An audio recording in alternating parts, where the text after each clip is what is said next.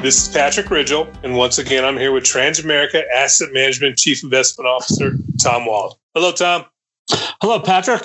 So we've got a lot to talk about. Yes, we do. In the span of less than a week, we've had an election, and we have our first ever COVID-19 vaccine phase 3 data. Those are a couple of very big events for the markets. And for the world. Yeah, and for the world is right. So where should we start? Well, it's not often a presidential election gets upstaged by another news event. But of course, this is 2020, right? Yes, it is. Okay, so as everybody's probably heard me say more than a few times over the past several months, we view the successful development of a COVID-19 vaccine as the biggest wild card for the markets and really for global society. Mm-hmm. And based on the first round of phase 3 data that was announced earlier this week from the drug company Pfizer and its development partner BioNTech, it looks like that wild card could be coming up an ace. That good, huh? Yes, that good. From what was released in their phase 3 clinical trial, and phase 3 trials are the most important and final step before FDA approval. This vaccine achieved an efficacy rate of 90% in terms of preventing COVID-19 infections. 90% sounds pretty good. It's excellent. Now, as a quick basis of comparison, the smallpox vaccine is at about 95% effectiveness, and the chickenpox vaccine is at about 92%. And of course, those vaccines have been around for a long time. I think the bar had been set for a COVID-19 vaccine at about 50% for FDA approval, and 75% was about as high as anyone was really speculating.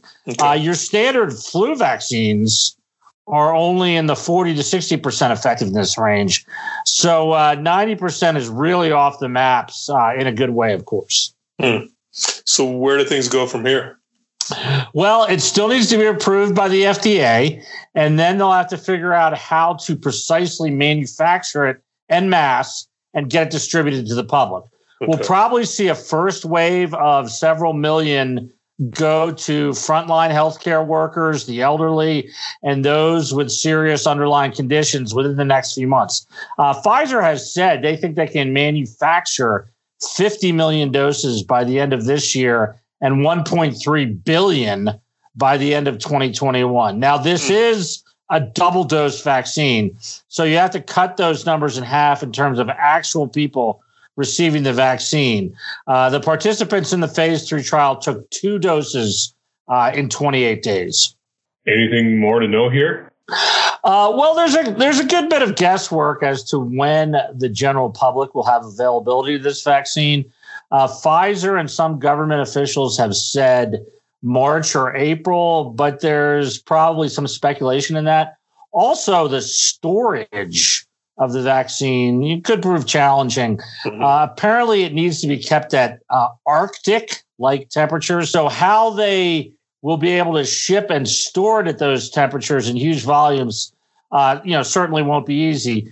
And finally, there's no way yet to completely know the duration of the vaccine's effectiveness. And so participants in the phase 3 trial are actually going to be monitored for the next 2 years. Okay, but all things considered, this is really good news. It's fantastic news. Much stronger data than almost anyone expected. And we are in a much better place in regard to the long-term management of COVID-19 than we were just a couple of weeks ago. I say long-term because the virus case numbers are really escalating now. We're at the worst daily infection rates right now by a large factor. So this vaccine news could not have come fast enough. Yeah, very much so. Let's hope it gets out to the public as soon as it can. Absolutely. And it's also worth mentioning, Patrick, this is not the only vaccine in late stage development. There are actually 3 others in phase 3 clinical trials right now, and we could soon be hearing about some of those as well. That sounds exciting. So now turning to the markets, what does this all mean for investors? Well, even prior to this vaccine data, we had a very favorable long-term outlook on the markets, and this news reinforces that. And that long-term perspective, favorable perspective, was based on a few things. First, an overall economic recovery that's now running faster than most had believed it would a few months ago. Right now, we're on pace to get back to pre-virus 2019 aggregate GDP levels by the end of 2021. Mm-hmm. And as recently as last summer, most believed we wouldn't get back there until at least 2022 or even 2023. And the same can also be said about corporate earnings growth. S&P 500 companies are looking to also re-achieve pre-virus profitability by the end of next year. And we think short-term interest rates will likely remain low for the foreseeable future. We don't expect to see the Fed raising rates for at least a couple or 3 years. And we also anticipate the Fed will remain active with additional monetary stimulus in the form of large-scale asset purchases of Treasury bonds and mortgage-backed securities at about $120 billion a month, which will provide a lot of liquidity to the markets. And that was all before the vaccine news. So if a vaccine is available to the public by, let's say, next spring or even summer, we think it helps the economic and corporate earnings recoveries. And that's while the Fed stays at low rates and keeps the liquidity pump going. So that should be a good long-term environment for the equity and credit markets. So you emphasize long-term a couple of times there. What about in the not so long-term? Yeah, good question, Patrick. And that's where things could get choppy. We think even with this great vaccine news, we could still be at risk for some downside volatility over the next few months, which, of course, could very well wind up being an opportunity for investors. What might drive some of the potential volatility? A few things. First and foremost, even though we just got this great vaccine news, COVID-19 cases seem to be increasing almost exponentially. Okay. I mean, last April, we hit what people thought might be a peak of about 40,000 new cases a day. But now we are at more than 3 times that number. We have escalated to tragic and very scary numbers. And even though the fatality rate in percentage terms has come down, these are really, really concerning numbers. Yeah. So the human tragedy here sadly continues to mount and most likely will for at least a few months. And on top of that, when you're looking at the rates we're at right now, and COVID-19 is increasing at about 140,000 cases a day, at that level, we could start to get discussions of another lockdown on a national basis, perhaps in the 4 to 6 week range, as a bridge to keep case numbers from rising until a vaccine is available. Second, I mentioned the economic recovery a moment ago, which is running ahead of most expectations from earlier in the year. But we could be looking at a very tough fourth quarter, at least on a comparative basis. As we know, the second quarter of 2020, last April, May, and June, was the worst single quarter of economic contraction since the 1930s. GDP was down 31% on an annualized basis. Then the third quarter, which ended just this past September, was exceptionally strong, the best in American history, at better than plus 33% annualized, which now leaves this fourth quarter, which we are in right now, looking to be right about halfway in between those other two. Okay. Right now, the Atlanta Fed is forecasting only about 3.5% annualized growth for this quarter, which is a long way from that plus 33% we just experienced last quarter. So the markets may not like that type of result in the next couple of months. And that GDP growth number, could have some downside to it if we don't get an economic relief and stimulus package passed by Congress soon.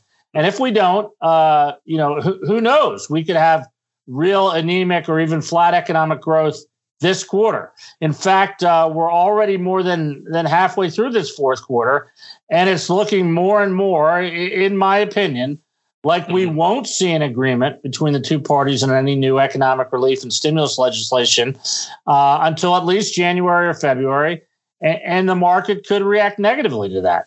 Okay. So now that we're talking economic relief from Congress, maybe we can shift over to the other major news event of the past week or so, the election. Yes, let's do that. So what are your initial impressions from a market perspective, of course? Well, like everything else that has happened in this year of 2020, I think the presidential election really was like no other in history. I mean, beginning with the pandemic backdrop and then the huge amount of mail-in voting that took place prior to November 3rd and how that impacted the timing of the results. For people who may have gone to bed, as late as, say, 2 or 3 in the morning, it certainly looked like President Trump was on a pretty clear path to be reelected.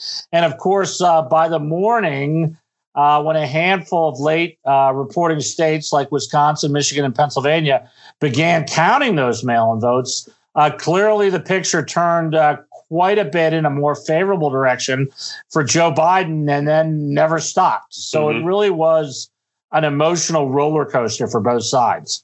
Yes, and the market reaction in the days immediately afterwards was quite strong. I mean, stocks rallied hard. Yes, they did. Even before the vaccine news was released, we saw the Dow Jones move up almost 1,000 points between the morning of Election Day and that Friday's close, or about 3%. And the S&P 500 actually rose by more than that, just over 4%. I think there were a few reasons for that. And those being? Well, first, big sigh of relief. The election's over. There had been a lot of angst about what might happen that night, but there weren't any major riots or disturbances as some had feared. So that was a good thing. And even though President Trump looks to be contesting the election and filing lawsuits, I don't think anyone really thinks this will be like the 2000 election between George W. Bush and Al Gore. Right now, Joe Biden is widely being recognized as the winner and president-elect. Second, I think the market really embraced this notion of a divided government, which, of course, sounds bad at first. But in this case, quote unquote, divided means a Democrat White House and Republican Senate, pretty much what it looked like we would have the morning after election night. This is also, of course, referred to as gridlock, a negative political term. But over the course of history, markets have viewed it far more favorably. To the markets, gridlock is perceived more as balance, sort of interpreted as neither party being able to take their agenda too far, either to the right or to the left. Mm-hmm. And that's kind of traditionally been a harmonious position for stocks and bonds. Harmonious? Some might say it doesn't feel all that harmonious right now. from a market perspective, of course. Okay. Let me give you a couple of quick examples.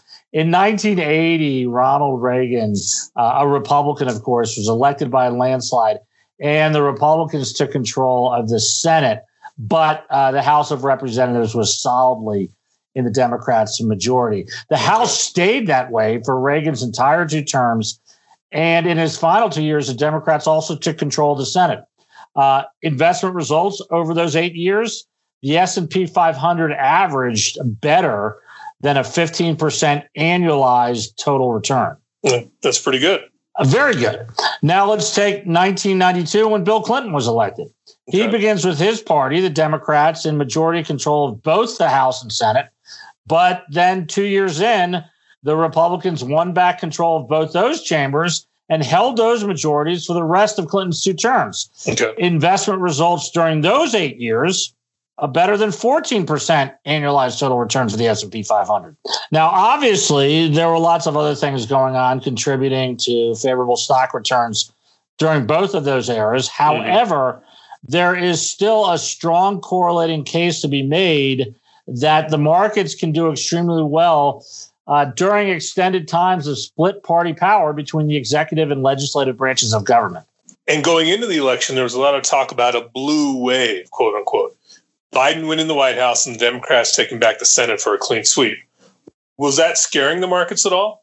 I think it was. And of course, that's a market observation, not a political opinion. Of course. And that market fear was largely based on the previously communicated Biden tax plan, which, as it had been described by the Biden campaign, would rescind the Trump tax cuts of 2017 and raise overall taxes by about $4 trillion. Okay. It would raise the marginal corporate tax rate and the top bracket on individual rates, raise capital gains rates at certain thresholds, eliminate the estate tax step-up provision on inherited assets, and even potentially take a hard look at the deductibility of 401k contributions. Okay. So in isolation, there is a lot in there the market may not like. And of course, there would need to be a Democrat majority in the Senate to get those sorts of changes in the tax code passed. Okay. So a Republican-controlled Senate would be able to pretty much prevent this type of Biden tax plan from passing. But we don't yet know for sure which party will control the Senate. I mean, there's still some races yet to be decided, correct? Yes. So first thing Wednesday morning, after election night, it looked like the Republicans had held their majority. Mm-hmm. But by the weekend, it sort of became a, hey, not so fast situation. And what caused that? So there are two Senate races that are undecided, and ironically, they're both in the same state, Georgia. Yeah. This predicament occurred through a very strange and unusual chain of events, beginning with one of the previous Georgia senators retiring for health reasons last year and an interim senator being appointed by the governor. This created a situation in which you had two Senate seats up for election in the same state in the same year, which is not supposed to happen. But then again, this is 2020, right? On top of that, Georgia holds open elections without primaries. And if in a multi-candidate field, no one gets to 50% of the votes, then you have a subsequent runoff election at a later date between the top two candidates. And that's what happened. In both Senate races. Yeah. So we have a double runoff election in Georgia on January 5th with two Republican incumbents defending their seats.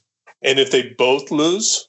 Then the Senate will be tied at 50-50. And then the vice president, which of course will be Kamala Harris, breaks any ties. And the Democrats would essentially have the majority. This is starting to sound kind of like a movie script. Very much so. Yeah. So the bottom line is we still won't know for certain who has a majority of control of the Senate until at least the first week in January. So the harmonious political scenario for the markets is still at least a couple of months away here, right? Yeah, that's right. Now, Georgia is a traditionally Republican state, so most people are attributing a less than even probability the Democrats can win both those runoff races on January 5th. But after what we've seen this past week and the power of mail-in voting, I mean, who knows? And if the Democrats do pull it out, take the majority in the Senate, then I think we have some market downside because all of those tax increases we just talked about a few minutes ago would be back on the table. And the market reaction to that? I think it's probably negative. Again, that's a market observation, not a political opinion, but it hits on two fronts. First, the market's preference for balance between the White House and Congress and the prospect of that $4 trillion in Biden tax hikes. So another potential source of short-term downside market volatility. I see. Now, how does all of this impact the negotiations surrounding the status of a new economic relief stimulus package out of Congress? I mean, as you said earlier, those talks have really stalled out these past few months. Yes, they have, which is first off quite unfortunate because families and businesses really need that relief as the CARES Act legislation from last March is expiring. Mm-hmm. And in terms of the economy, we may very well need that stimulus to maintain positive GDP growth in the fourth quarter, which we are now about halfway through. Okay. So a couple of things are important to take into account. The first is with a Biden administration and a Democrat Senate and House of Representatives, there's a good chance the size of the stimulus package could really skyrocket, so to speak, as from going from a currently negotiated range of about $1.5 to $2 trillion to possibly close to $3 trillion. That's a big jump. Do you think the markets would like that? Yes, at first they could. In isolation, the market may like that, but then we're quickly back to those tax increases necessary to pay for it, which, as we said, could create a negative market reaction. And then there's the timing of when the stimulus would be passed. As in after these runoff races in Georgia? Yes. And think about this for a minute. If you're Nancy Pelosi, why would you negotiate before these runoff elections? If there's a chance your party might have the White House and both chambers of Congress in a couple of months. So if you ask me, and again, I'm an investment guy, not a political guy, but if you ask me, I think there is now less of a chance we see an economic stimulus package passed this year and a higher probability we see one in the first quarter of 2021. And this could then in turn further pressure fourth quarter GDP growth, which, as we talked about a few minutes ago, is already going to come down way below the plus 33% annualized growth we just experienced in the third quarter. Again, the market may not like that in the short term. So it feels like the political and investment worlds are really converging in a way I can't ever remember happening. Patrick, I've been following elections since I was a kid, since 1968. I can't remember anything like this. Yeah, there's no question. There's no question about that. I think we'll all be remembering this past week for many years to come. I think so. So, Tom, this has been a really interesting discussion, given how eventful the past 2 weeks have been. Any last parting words before we break until next month? Yes, these certainly are historic times, to say the least. I think all of this post-election uncertainty works itself out in the next couple of months. And more importantly, the vaccine news is a potential long-term game changer. Yeah. Now, investors should brace for some degree of short-term volatility, but the long-term outlook for stocks and the credit markets remains favorable, in our opinion, and is now actually more favorable than a week or so ago. So we could see some bumps in the road, but we still very much like the road we're on. Appreciate that summary, Tom. We'll look forward to next month's podcast. Yes, we will. Thank you, Patrick. Investments are subject to market risk, including the loss of principal. Asset classes or investment strategies described may not be suitable for all investors. Past performance does not guarantee future results. The information included in this podcast should not be construed as investment advice or a recommendation for the purchase or sale of any security. This material contains general information only on investment matters. It should not be considered as a comprehensive statement on any matter and should not be relied upon as such. The information does not take into account any investor's investment objectives, particular needs, or financial situation. The value of any investment may fluctuate. This information has been developed by Transamerica Asset Management Incorporated and may incorporate third-party data, text, images, and other content to be deemed reliable. Comments and general market-related projections are based on information available at the time of writing and believed to be accurate, are for informational purposes only, are not intended as individual or specific advice, may not represent the opinions of the entire firm, and may not be relied upon for future investing. Investors are advised to consult with their investment professional about their specific financial needs and goals before making any investment decisions. The COVID-19 pandemic has caused substantial market disruption and dislocation around the world, including the U.S. economies, and financial markets throughout the world are increasingly interconnected. Economic, financial, or political events, trading and tariff arrangements, terrorism, technology and data interruptions, natural disasters, and other circumstances in one or more countries or regions could be highly disruptive to and have profound impacts on global economies or markets. Fixed income investing is subject to credit rate risk, interest rate risk, and inflation risk. Credit risk is the risk that the issuer of a bond won't meet their payments. Inflation risk is the risk that inflation could outpace a bond's interest income. Interest rate risk is the risk that fluctuations in interest rates will affect the price of a bond. Investing in floating rate loans may be subject to greater volatility and increased risks.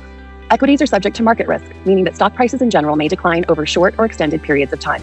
Investments in global and/or international markets involve risks not associated with U.S. markets, such as currency fluctuations, adverse social and political developments, and the relatively small size and lesser liquidity of some markets. These risks may be greater in emerging markets. Alternative investment strategies may include long and/or short and market-neutral strategies, bear market strategies, tactical strategies such as debt and/or equity, foreign currency trading strategies, global real estate securities, commodities, and other non-traditional investments. Transamerica Asset Management Incorporated is an SEC-registered investment advisor. The funds advised and sponsored by Transamerica Asset Management Incorporated include Transamerica Funds, Transamerica Series Trust, and Delta Shares Exchange-Traded Funds. Transamerica Asset Management Incorporated is an indirect, wholly owned subsidiary of Aegon NV, an international life insurance, pension, and asset management company. 251040.